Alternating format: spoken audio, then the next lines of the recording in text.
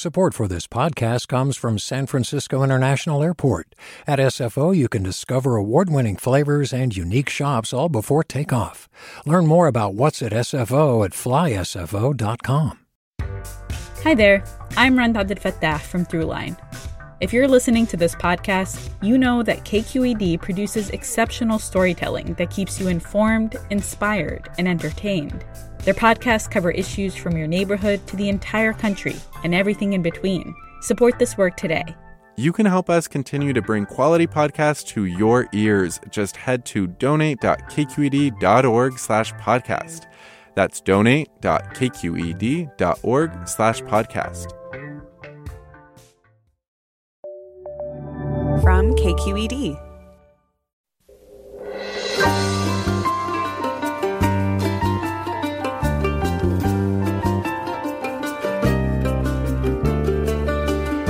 From KQED Public Radio in San Francisco, this is Forum. I'm April Dembosky. For nearly 2 decades, Dr. Robert Pearl was CEO of the country's largest medical group, in charge of 10,000 doctors. He realized to improve care for patients, doctors need to reevaluate the cultural norms they've been conditioned to accept. He says it's a culture defined by repression and denial. In his new book, Uncaring: How the Culture of Medicine Kills Doctors and Patients, Pearl argues that to fix the American healthcare system, we need to fix physician culture. We'll hear his critique of medical values and beliefs and how they can be changed. That's next on Forum, right after this news.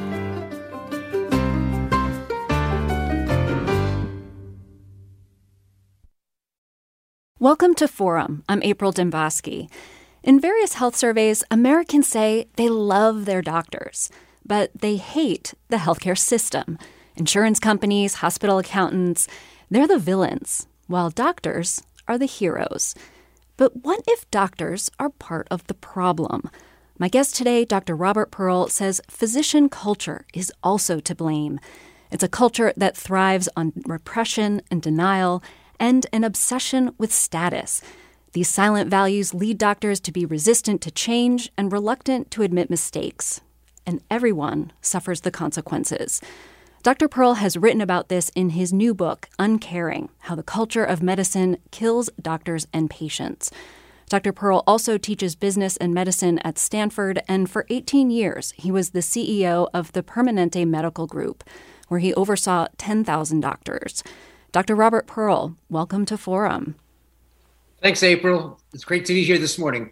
It's great to have you. And I'd like to begin our discussion by having you define what physician culture is. And you do this nicely in the beginning of your book with a story, the story of an obstetrician, Dr. Semmelweis. And in 1844, he noticed 1 out of 5 women in the maternity unit were dying after childbirth. And when he tried to find out why, he discovered that the cause was doctors. Can you tell us, what did he figure out, and how did other doctors react when he explained it to them? At the time, the most common reason women died during and after delivery was puerperal fever, an infection of the uterus that then spread to the body. And the thinking was that the cause were these smelly particles that drifted up from the streets below. And women breathed it in while laboring. But what he couldn't explain is why in the adjacent facility, one run by nurse midwives, was mortality 2/3 lower. I mean, he was the leading academic facility in all of Europe. And as often happens in medicine, serendipity helped him. A colleague nicks his finger while he's doing an autopsy on a woman who dies from puerperal fever. And he goes on not just to get a local infection, but to have it spread throughout his entire body and to die, as these women had.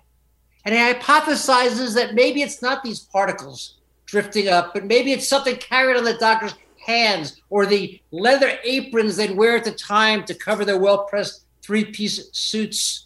And he insists that doctors will change these aprons before they go into the delivery area, dip their hands in chlorinated water, and lo and behold, mortality drops from 18% to 2%. He writes it up in the leading journal. He writes letters to the maternity directors, and try to imagine what happens next. Nothing. No change happens. He dies 4 years later, alone in a mental institution. If you look at the reasons we tend to think about medical problems happening, we think about systemic issues, money and time. There was no cost in changing the apron, no time to dip your hands in the chlorinated water, and it still didn't happen. It's illogical, but the reason is obvious. It's the culture. Because doctors couldn't see themselves as carriers of disease, and those leather aprons, they were symbols of experience and respect. The more blood, the more pus, the more guts, the higher the esteem. Giving that up was not going to be possible. And tens of thousands of women continue to die unnecessarily. And 150 years later in the United States, today, the leading cause of death in hospitals is hospital-acquired infection. The bacterium is called C. difficile, Clostridium difficile. Unlike the coronavirus, it doesn't go through the air. It's carried on hands of humans.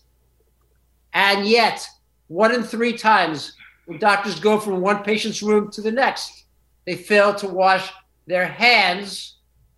It makes no sense with the alcohol disinfectants. It takes no time. There is no cost. This is the pernicious role of culture. We'll talk about, I'm sure, the really wonderful parts of the culture. But this is the part where when someone goes on to die, everyone assumes it had to be someone else. That's the repression and denial you described. And this is history repeating itself. You describe in the book overseeing staff meetings where you talk about these statistics of the number of Americans dying today from doctors not washing their hands. And how do doctors react in those meetings? This is where physicians just don't see themselves as being responsible. But clearly, someone is. And there are just so many more examples, April. I mean, it takes 17 years for a great advance in medicine to become standard practice. Or look at telemedicine. You know, during the pandemic, 60 to 70% of visits often were given by doctors using a virtual tool. But 7 years ago, I wrote an article for Health Affairs where I predicted that telemedicine replaced 30% of what was in the doctor's office, and nothing happened for 6 years until, of course, COVID comes along and the fear of catching this infection becomes so major that people have to close their office and use virtual care. Why is change so slow? There are always going to be systemic issues, but there's also the cultural ones. I talk about it as the caduceus, the symbol that everyone knows of the medical profession. These two snakes entwined around a staff. The snake, one snake is the system, one snake is the culture. You can't change one without changing another. Doctors tend to see the systemic reasons, and they are all valid. But what they're not able to see are the cultural ones, and those contribute as well. And we've got to change both, which is why I wrote the book, in order to change either. You know, you mentioned the pandemic and telemedicine, and one of the other things that really came up a lot during the pandemic was this notion of doctors being heroes. And you write about how young doctors are taught early on, they absorb this message in their training that they need to be heroes. And I'd like to play a piece of tape for you on this point. It's from a radio documentary by Kaiser Health News. They followed a young resident doctor, Paloma Marin Navarez, who worked in the ICU during the pandemic. And every day she walked by signs outside the hospital that said, "Heroes work here." And this really bothered Paloma. I don't feel like a hero. That's not me. I'm not doing the impossible. I'm not bringing people back. You know, of course we're doing the best that we can, but at the end of the day, people are still dying. Now, Dr. Pearl, you can hear the internal conflict for Paloma over this expectation. What can go wrong for patients when we ask doctors to be heroes? Well, a couple of things. First, I want listeners to know that all the profits from this book, by the way, go to Doctors Without Borders. So it's really, for me, a mission that sits there. Well, physicians learn in medical school and residency to never acknowledge the pain, to work to the limits of human ability. I can't think of very many careers that, as physicians describe it, we've lowered the expectations of residents. They now only have to work 80 hours, which of course doesn't count the hours commuting and the time they're at home studying and preparing for cases and for presentations. I mean, when is a 100-hour week seen as an easy job? This is the culture of medicine, and it's a remarkable culture. And in the book, I celebrate the commitment, the dedication, the hard work. I mean, doctors come out of medical school with $200,000 debts, and they move forward. But in this particular example, and I was moved by not just her words, but her voice and the pain she was feeling, I think it's important to understand that what physicians did is they went into battle without the protection they deserved. You know, there were not enough gowns, so they put on garbage bags. There were not enough masks, they put on salad lids. They knew that as they passed a tube through people's vocal cords into their lungs to save their lives, the patient would cough, spewing virus in their face. I mean, this is a remarkable culture. In the book, I talk about my cousin who died early on from Hodgkin's lymphoma when we didn't understand how to treat it. And all we had were these terrible drugs that we administered to patients. And I remember his physicians at his bedside, they didn't shy away, but they also used this repression and this denial to not fully understand the risk they took, the emotions of it. And I'm very worried, and I can hear it in her voice, that when this pandemic ends, we're going to find physicians who are really burned out. I mean, burnout's been a big issue, with 44% of doctors reporting being burned out and over 400 suicides a year. But we know from the military history that you experience PTSD after the conflict is done. I talked with a physician a couple of weeks ago who had lost 4 patients in the same day. Imagine the pain. A resident who started the month with 6 ICU patients, and by the end of the month, all 6 were dead. The amount of human suffering coming out of this will be great. And if we continue to assume as a norm that doctors never express their emotion, that they never talk about their needs for psychological help, that they're not able to talk about the pain they feel without feeling overly vulnerable, then I think we're going to have an even greater physician crisis. And we know for patients that when doctors are burned out, when they're depressed, when they're emotionally having to keep everything inside, they simply can't give the excellence in care that patients need. And I'm hoping that coming out of this, we can evolve that culture to make the change, both for the benefit of doctors and patients. We're going to talk more about burnout after the break. We're talking with Dr. Robert Pearl, author of the new book, Uncaring: How the Culture of Medicine Kills Doctors and Patients. And we want to hear from you. Are you a healthcare worker who's had an experience of toxic medical culture? Give us a call now at 866-733-6786. That's 866-733-6786. You can also get in touch on Twitter and Facebook. We're at KQED Forum, or email your questions to forum@kqed.org.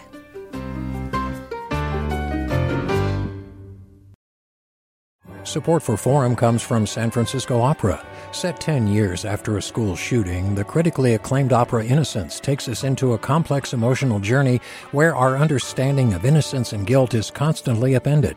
Kaya Sariaho's ethereal score collapses the past into the present as a community of survivors grapple with how to move forward. Don't miss the highly anticipated American premiere of Innocence, June 1st through 21st. Learn more at sfopera.com. Welcome back to Forum. I'm April Dembosky. We're talking with Dr. Robert Pearl, former CEO of the Permanente Medical Group and author of the new book, Uncaring: How the Culture of Medicine Kills Doctors and Patients. And Dr. Pearl, you mentioned before the break about burnout, and doctors, especially this past year, have just been worked to the bone caring for COVID patients. But, surveys show that doctors were already burned out before the pandemic hit. This has been well on its way. Doctors have, for a long time, been complaining about having too many administrative tasks, working too many hours. And you tell the story in your book about an ER doctor who was caught using narcotics on the job. And when you later asked her why, she said she was bored. How does this fit with all that we're hearing about physician burnout? Burnout is a massive, massive topic that I cover in quite a number of chapters in the book, but I'll try to summarize it briefly. If you ask physicians why are they burned out, and the studies have been done multiple times, they focus on three areas. The first is they don't get paid enough, which means they have to see too many patients. The second is that they have to complete onerous bureaucratic tasks, such as getting prior authorization from insurance companies. And the third is the clunky computer systems that were designed for billing that literally get between them and the patients. And every one of these explanations is correct. I don't want any listener to think I'm in any way minimizing them. But when you delve a little deeper into the issues, what you see is that the data contradicts some of this. And using as an example, comparing urology and primary care, in which today urologists actually are the most burned out, at least prior to the pandemic, specialties, but primary care is another one with a very high rate of burnout. Urologists earn twice as much as primary care physicians, almost $500,000 a year. So if the sole cause is not getting paid enough, which translates into seeing too many patients a day, well, why would they be burned out? Because they're receiving twice as much income. And if it's the bureaucratic tasks and it's the computers, how do you explain that urologists have to use the same computers as orthopedists and ophthalmologists who get paid less than they do and have to go to the same authorization, the same bureaucratic tasks, the same computers? So there's got to be something else there. And this is a little bit of what I spoke about in that example. And there's others in the book. And this is the entire, I'll call it, role of esteem and respect and prestige in healthcare, and how much of that has diminished, but not diminished because of care delivery, but diminished because of scientific advance and patient expectations and information technology. Now, what do I mean by this? Well, back in the 20th century, we didn't know a whole lot about the cause of the disease. We couldn't be sure what caused heart disease, how to prevent and detect cancer. We didn't have very much technology. I mean, the iPhone wasn't even invented until 2007. So when you look at all of that, you had a very different world. And now you're in an era where we have evidence-based approaches, where we have checklists that help avoid medical error. We're in a world today where patients have information from the internet, and they want to be taken as, I don't want to say equals, but far less of a paternalistic approach than the past. They're able to book entire vacations once COVID's gone again, where they can do it online themselves, and they want that same expectations as consumers. And the physician culture, this is problematic. And so there's drop in prestige from doing these things, even when they lead to better outcomes. Now, it's not that you can always do these things. There are exceptions. There are patients who are so complex, but more and more and more, we're able to do things with better outcomes, but less of this prestige and esteem driven by our sense of being at the top of a hierarchy of professions. And that's what the doctor was talking about, that she was taking care of the same problems with enough information. It became less and less challenging. And Sir Michael Marmot, a sociologist from Great Britain, has talked about what happens relative to prestige. Others have looked at what happens when you lose your place in the hierarchy. And what you get is unfulfillment, dissatisfaction, and fatigue, the same symptoms as burnout. And I think we're seeing this confluence of factors. And it's, again, I'll go back to, we have to address the systemic problems, but we also have to evolve the culture and start to value different things, value the ability to avoid disease as much as we do to address it, value the primary care physician as high as we value the interventional cardiologist. The primary care physician is able to prevent the blockage of the coronary artery, whereas the interventional cardiologist can unblock it. These are opportunities that we have to lead the way, and I think in the end, avoid harming both doctors and patients. Yeah, you talk about how, doctors want to be the MVP and that, the cardiac surgeons are the MVP, but the, primary care physicians are the team players who people don't really recognize as much the importance that they play. And you tie this back to the pandemic. One of the things we learned early on was that folks with chronic conditions like diabetes or heart disease or kidney failure were more likely to die from COVID-19. And, I think we heard in some of the explanations from doctors, the odds were stacked against us. These patients were already sick, or they point to socioeconomic factors like people being low income or living in crowded housing to explain, why certain populations were getting sick. And these were all factors that were out of the doctor's control. But you really kind of put a fine point on it, both on this point with primary care, but also with the issue of racism in healthcare. And you say doctors do have a role here. Doctors may say we treat all patients the same, but you say the doctors tell a different story. You say the data tells a different story. What does the data say about doctors' unconscious bias? Absolutely right, April, that racism is a great example. And I believe that with very, very few exceptions, doctors are not consciously racist. They don't consciously discriminate against some patients. They try to treat everyone the same. But as you say, the data shows that's not the case. When early in the pandemic, when there were not enough testing kits, they tested white patients twice as often as black patients who came to the emergency department with exactly the same symptoms. They gave 40% less pain medication to black patients after the same procedure. There was just an article in the New England Journal of Medicine where they looked at the likelihood of physicians taking care of patients with chest pain, recommending more extensive evaluation and intervention, and they were much more likely to do that for white patients than black patients. Implicit bias is well documented in a variety of studies, and yet physicians don't see it. It's interesting to me that the studies on implicit bias take it all the way back to 20,000 years, way back at a time when if a human form came over the horizon, you had a nanosecond to decide, was this a tribe member that you would embrace or a foe who's likely to shoot an arrow at you, and to immediately make a decision which way to go. That's the implicit bias. And you showed a lot more empathy and sympathy to people who looked like you, and we could also say speak the same language as you and worship the same God as you.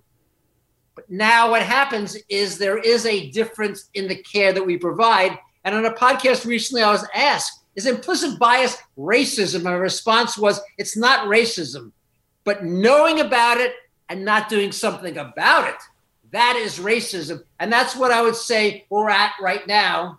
And the physician culture, we don't recognize this despite the data.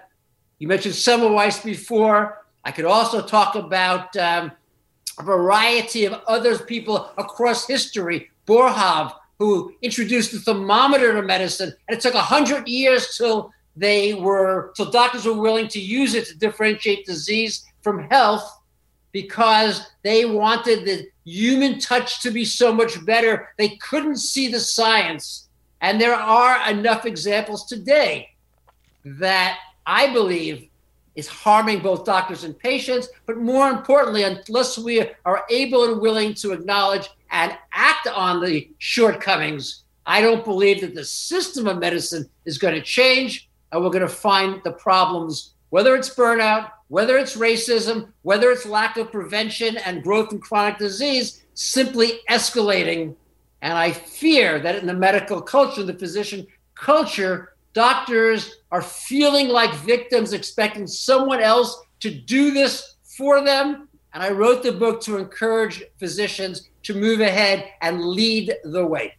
We're talking with Dr. Robert Pearl. For 18 years, he oversaw 10,000 doctors as CEO of the Permanente Medical Group, and now he's written a new book, Uncaring: How the Culture of Medicine Kills Doctors and Patients. And we want to hear from you. As a patient, have you felt brushed off or shamed by a medical professional? Give us a call now at 866-733-6786. That's 866-733-6786. You can also get in touch on Twitter and Facebook. We're at KQED Forum, or email your questions to forum@kqed.org. And let's hear some of these comments now. Beth writes, is the American medical system more a sick care culture rather than a preventative healthcare program that helps clients prevent disease?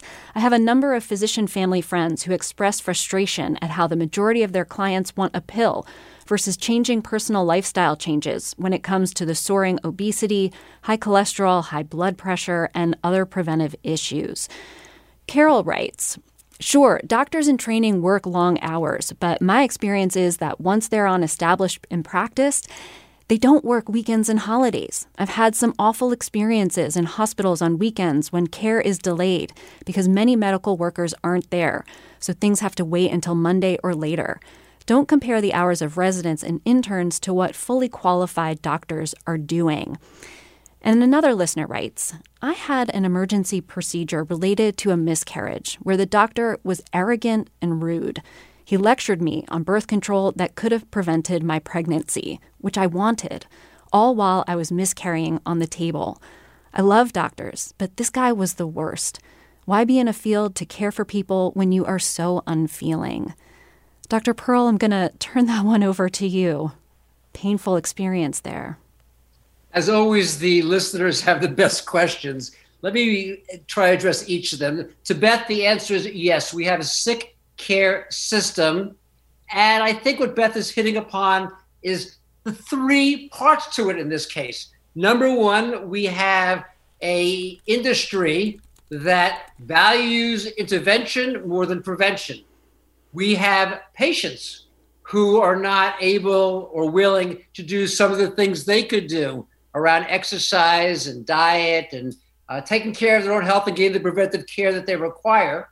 And we have physicians who see their value as the things that doctors uniquely can do, which are these complex interventions, and they undervalue the things that would provide better outcomes. Add 10 primary care physicians to a community, you raise longevity 2.5 times more than specialists. But who do we put at the top of the hierarchy? The individuals who do these most complex interventional procedures, many of which have been shown, by the way, to add very little value.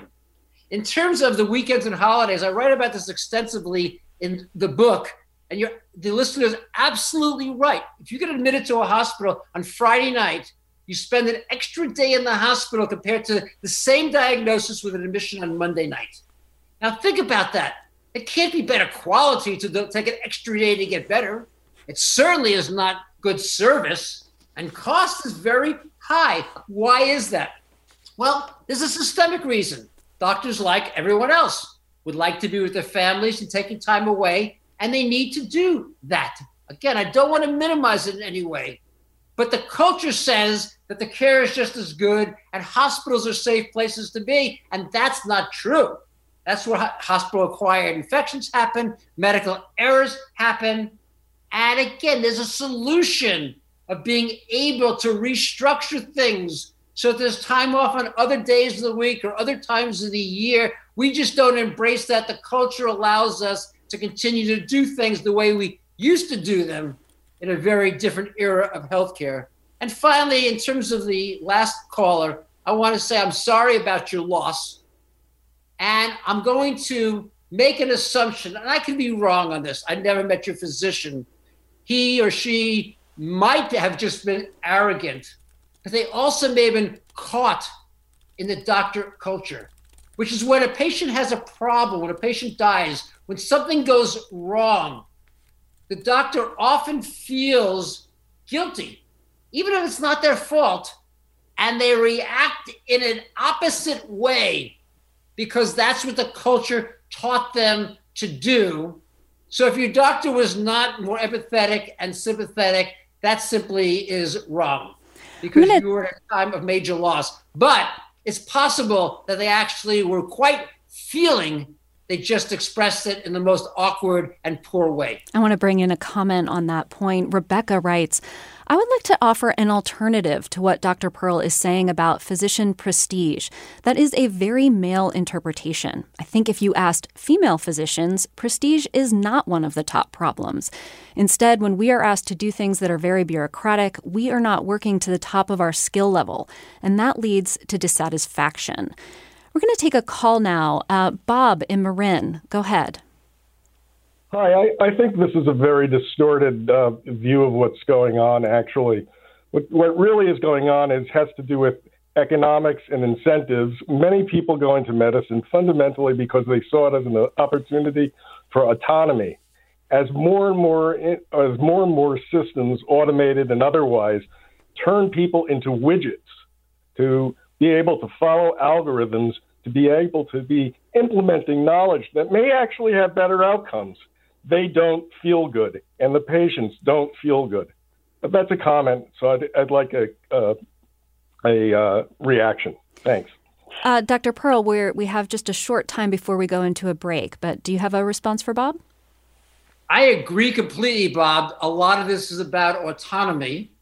Physicians like that. They had that in the past, but we may disagree about whether that's just something they prefer or whether it's built into the culture, because the antithesis to autonomy is accountability, it's data availability, it's looking at outcomes. And I would say, particularly for the listeners who are not in medicine, if there are two doctors and one of whom achieves an 80% success rate and one a 40% success rate, they would expect that there would be some action taken within the healthcare world to help everyone achieve the better outcome. And I think in the physician culture, each individual should be entitled to do what they want, regardless of what that data shows. And the data certainly shows a huge variation between the people who are able to achieve significantly better outcomes from those who are lagging farther behind. And in the 21st century, I think that we need to be able to recognize that and address it. We're talking with Dr. Robert Pearl, author of the new book, Uncaring, How the Culture of Medicine Kills Doctors and Patients. We'll be back right after this short break. We've all got those parts of our house where the internet just won't go. Well, if you had wall-to-wall Wi-Fi from Xfinity, you could worry less about dead spots. Because with wall-to-wall Wi-Fi from Xfinity, you get fast speeds, reliable connection in every room, and power for all of your devices, even when everyone's online. That's wall-to-wall Wi-Fi only with Xfinity. Restrictions apply, not available in all areas. Actual speeds vary. Welcome back to Forum. I'm April Dimboski. We're talking with Dr. Robert Pearl, former CEO of the Permanente Medical Group and author of the new book, Uncaring, How the Culture of Medicine Kills Doctors and Patients. We have a few more comments coming in. Adam asks, I'm curious how the shift to single-payer health insurance might offer an opportunity to change the system and the culture. Dr. Pearl? Single payer is a term that's used by a lot of individuals a lot of different ways. And without any question, our current insurance and coverage system is broken with all of its different permutations and combinations. But I'm not sure that changing how the care is paid is going to make a major impact on the culture. On the other hand, I do believe that in the post-coronavirus era, what we're going to see as a nation is that there's going to be downward pressure on healthcare costs. That the federal government will have borrowed $8 trillion, has to pay back with interest. States, by law, have to have balanced budgets. And most of the states, not so California that has the Googles and the Apples and the Facebooks, but most states will be facing diminished tax revenue combined with increased expectations around insurance and Medicaid. And small businesses, who are the major employers in this country, are really struggling, with a third of them saying they can't survive without continued government support. So I think we're going to see some downward pressure. And I think the evolution that needs to happen is not really about who pays the cost, but how is it reimbursed? And in this sense, I believe very strongly that we need to move from a fee-for-service system that rewards volume to one that is prepaid. The word often uses capitated, a single payment at the delivery system level to a group of physicians and hospitals. And that when that happens, you're going to start to see some evolution of culture. Because when you're paid in that particular way and now you have a financial accountability, now you start to value prevention, patient safety, avoidance of complication from chronic disease. You start to you stop doing the 30% of things that the Mayo Clinic has shown add little or no value. You start to embrace tools like telemedicine. You find ways to collaborate, coordinate, to integrate. And the culture, what is valued, what is norms that are expected, start to evolve in parallel. And that's the big change that I see. And my big fear is that if we don't do that, and if physicians can't help lead the way, that we're going to actually end up into a rationed, even more two-tier system than today. And I think that would be tragic, both for patients and physicians. We want to hear from you. Come join our conversation about physician culture. What changes would you like to see in the way doctors deliver care? Give us a call now at 866-733-6786. That's 866-733-6786.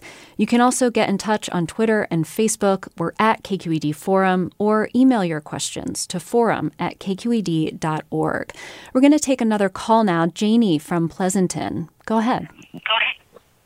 Yes, hi.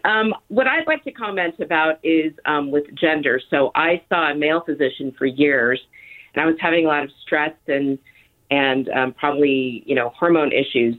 And he just wouldn't really address it, or just kept telling me I was stressed, but really wouldn't get down to it. Until I switched to a woman of color physician, then my care really changed and things got resolved and we had a plan.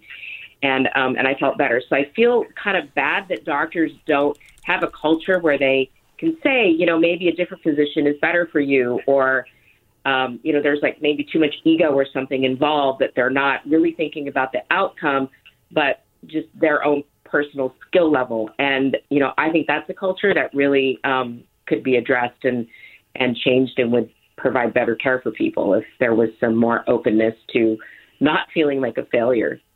And Dr. Pearl, you write about this, about, doctors performing procedures that are fulfilling for them. And you made a change at Kaiser specifically with women's healthcare, with OBGYN. Can you tell us, what was that policy change? Why did you do it? And what was the doctor's reaction? So when I was the CEO in Kaiser Permanente, my goal was to make us number one in the nation in quality, which, at least based upon the NCQA, we were able to accomplish by the end.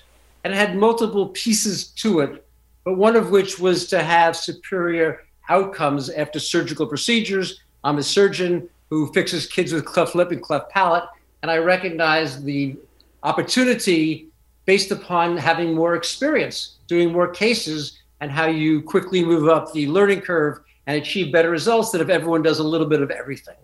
So I went to the chiefs of OBGYN. I was aware of the fact that there are two ways to do hysterectomies, to take out the uterus, one of which is a long abdominal incision, It requires that the patient spend 3 days in the hospital and 6 weeks recovering.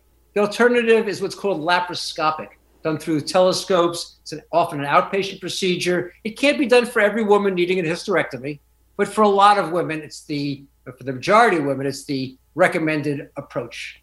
And I asked the chiefs of OBGYN, 16 of the 18 are women, well, what would you demand that the surgeon operating on you have done last year?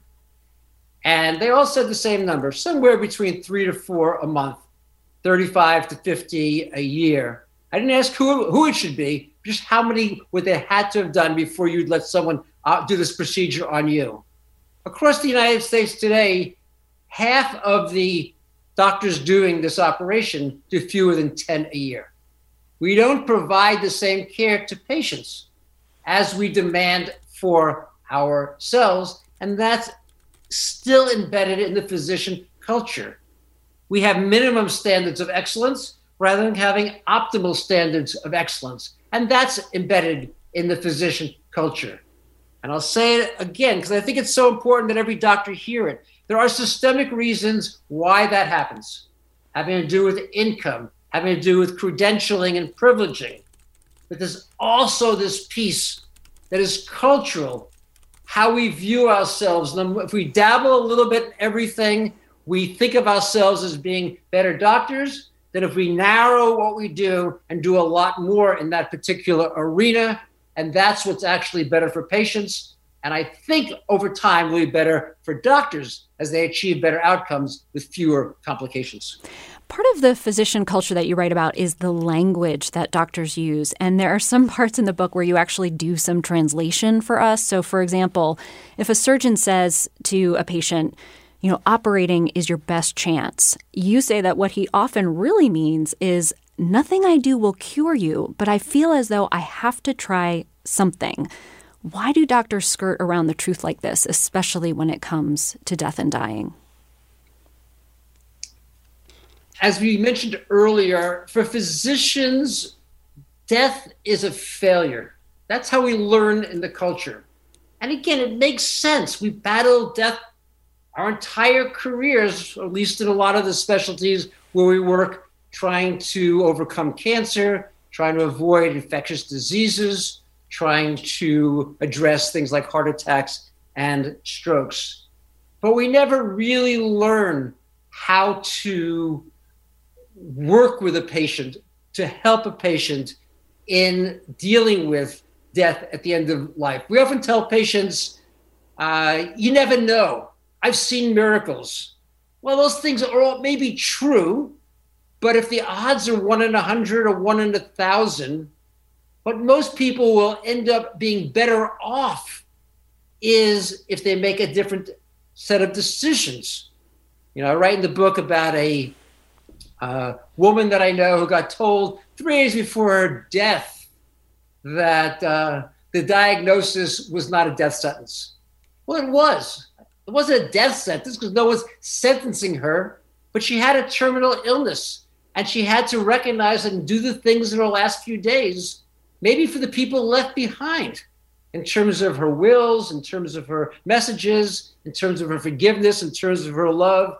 And that gets taken out of the experience.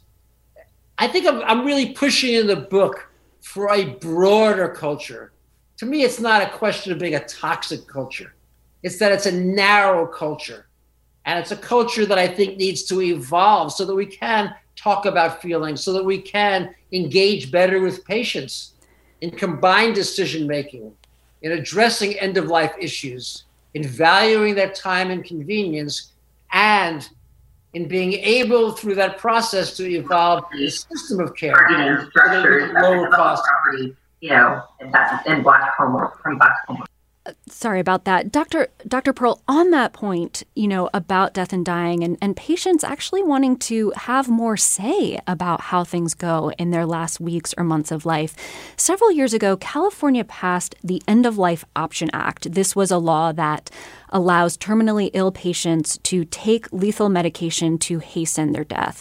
And after this law passed, you received dozens of emails from doctors at Kaiser saying they didn't want to do it. So how did you overcome this piece of physician culture at Kaiser? What did you do to try to change things in practice? One of the challenges of being a leader is making certain that you can respect people's moral values. And in that sense, the people who felt that doing something, whether in this case it was helping patients to relieve their misery in a way that previous generations would have seen as problematic, or whether it is areas around women's rights and decisions around abortion. These are often ethical issues, and I believe that leaders need to be very respectful of that. And at the same time, what sometimes happens is that people don't want to do these actions just because they don't want to do them. It's not on a purely ethical basis. It just feels like it's another task, something they have to do that they don't really want to spend the time having the detailed conversations, making sure the decisions are the right ones. And that's where I think it's so important to provide them with assistance, having palliative care experts who can help in that particular process, being able to have open conversations about the patient's experience and having families come in and talk about the difference that it made, particularly when they might have had one individual dying a morbid, very gruesome death, and someone else being able to have a death with dignity. So it's very much around having a leadership structure that can engage in the conversations, that can bring out the emotions, the experiences, and then being sure that you're respectful of all individuals and simultaneously making available to those who are going to help to meet the patient's needs, the assistance and the support that they require. We're going to go to another caller, Mickey in Berkeley. Go ahead. Hi, this is a question, a comment. I was in the ER last weekend with pressure in the left eye. Only that eye was highly dilated upon entrance. My blood pressure was 210/98. I have low blood pressure. It took about an hour and a half before a doctor came and examined me. And when they did, he was examining my eyes, of course, and he said, I want you to know this is a very dangerous situation and potentially life-threatening, and left the room. I've been doing really well up until that point of meditating, watching my breath, knowing this was somewhat serious or could be, but very chill. But I literally started shaking within a few minutes after he left. He didn't put it in any context like, there's other things this could be, or these are the things it could be. This is what we're ruling out. This is what we'll do for you. You're in good hands. Glad you came in.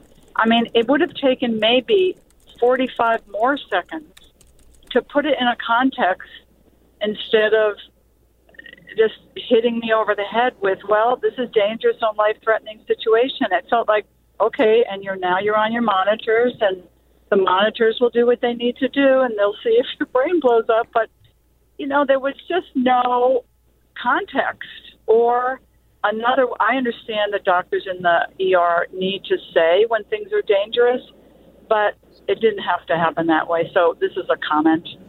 Thank you for that comment, Mickey. I'm going to read another comment. Linda writes, doctors are not proactive. They don't inform patients about what they need when. Patients are left to diagnose themselves or wait until something serious occurs, then get a lecture about not coming in sooner. Not being a doctor, I don't know what preventative tests I need and when to get them. And Dr. Pearl, also in your book, you mention a scene from Seinfeld, and I'm actually going to play a clip from it because it's related to these points that our callers are making about patients. In this scene, Elaine is sitting in an exam room waiting to see a doctor, and she peeks over at her medical chart, and someone has written difficult. Elaine, you shouldn't be reading that. Now tell me about this rash of yours. Well, it's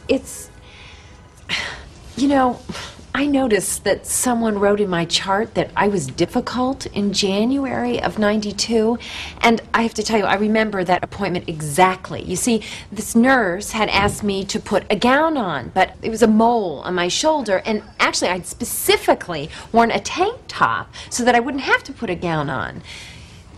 There are made of paper. So, Dr. Pearl, I think just kind of grouping these things together, patients are saying, I'm not being heard. And, tell us why you wrote about this scene in your book. What role do you think patients should play with their doctors to try to counteract some of this physician culture? First, I'm really enjoying hearing from the listeners because what they're talking about is exactly what the book describes, and they've said it far better than I could have said it as an author, so I thank them for doing so.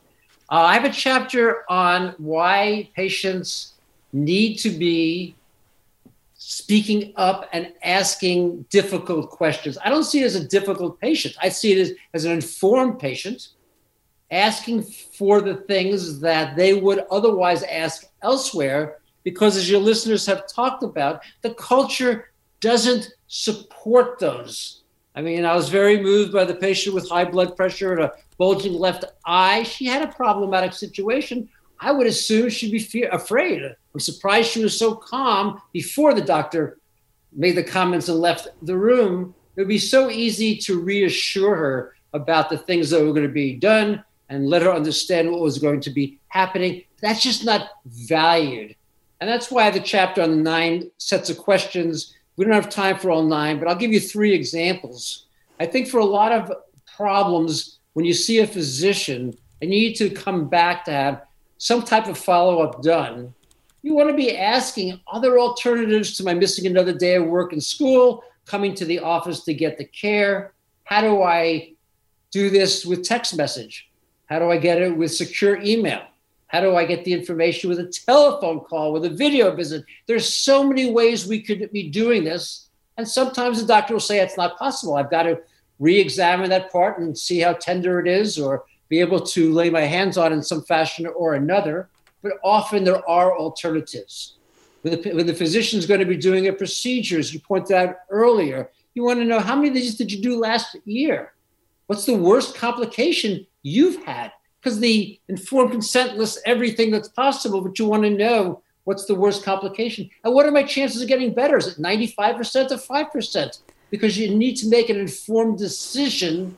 And the traditional culture of medicine is one of very paternalistic. Dr. Pearl. Doctor telling the patient. And the final one is the end of life issues. And here we want to be able to say, will I have the pain control that I need? Will I be able to get the care that I Dr. Pearl, I'm so sorry. We're going to have to leave that one. Some really good advice from Dr. Pearl about how patients can take back control over their health care from physician culture. We've been talking with Dr. Robert Pearl, author of the new book, Uncaring: How the Culture of Medicine Kills Doctors and Patients. You've been listening to Forum. I'm April Dembosky. Stay tuned for another hour of Forum ahead with Mina Kim.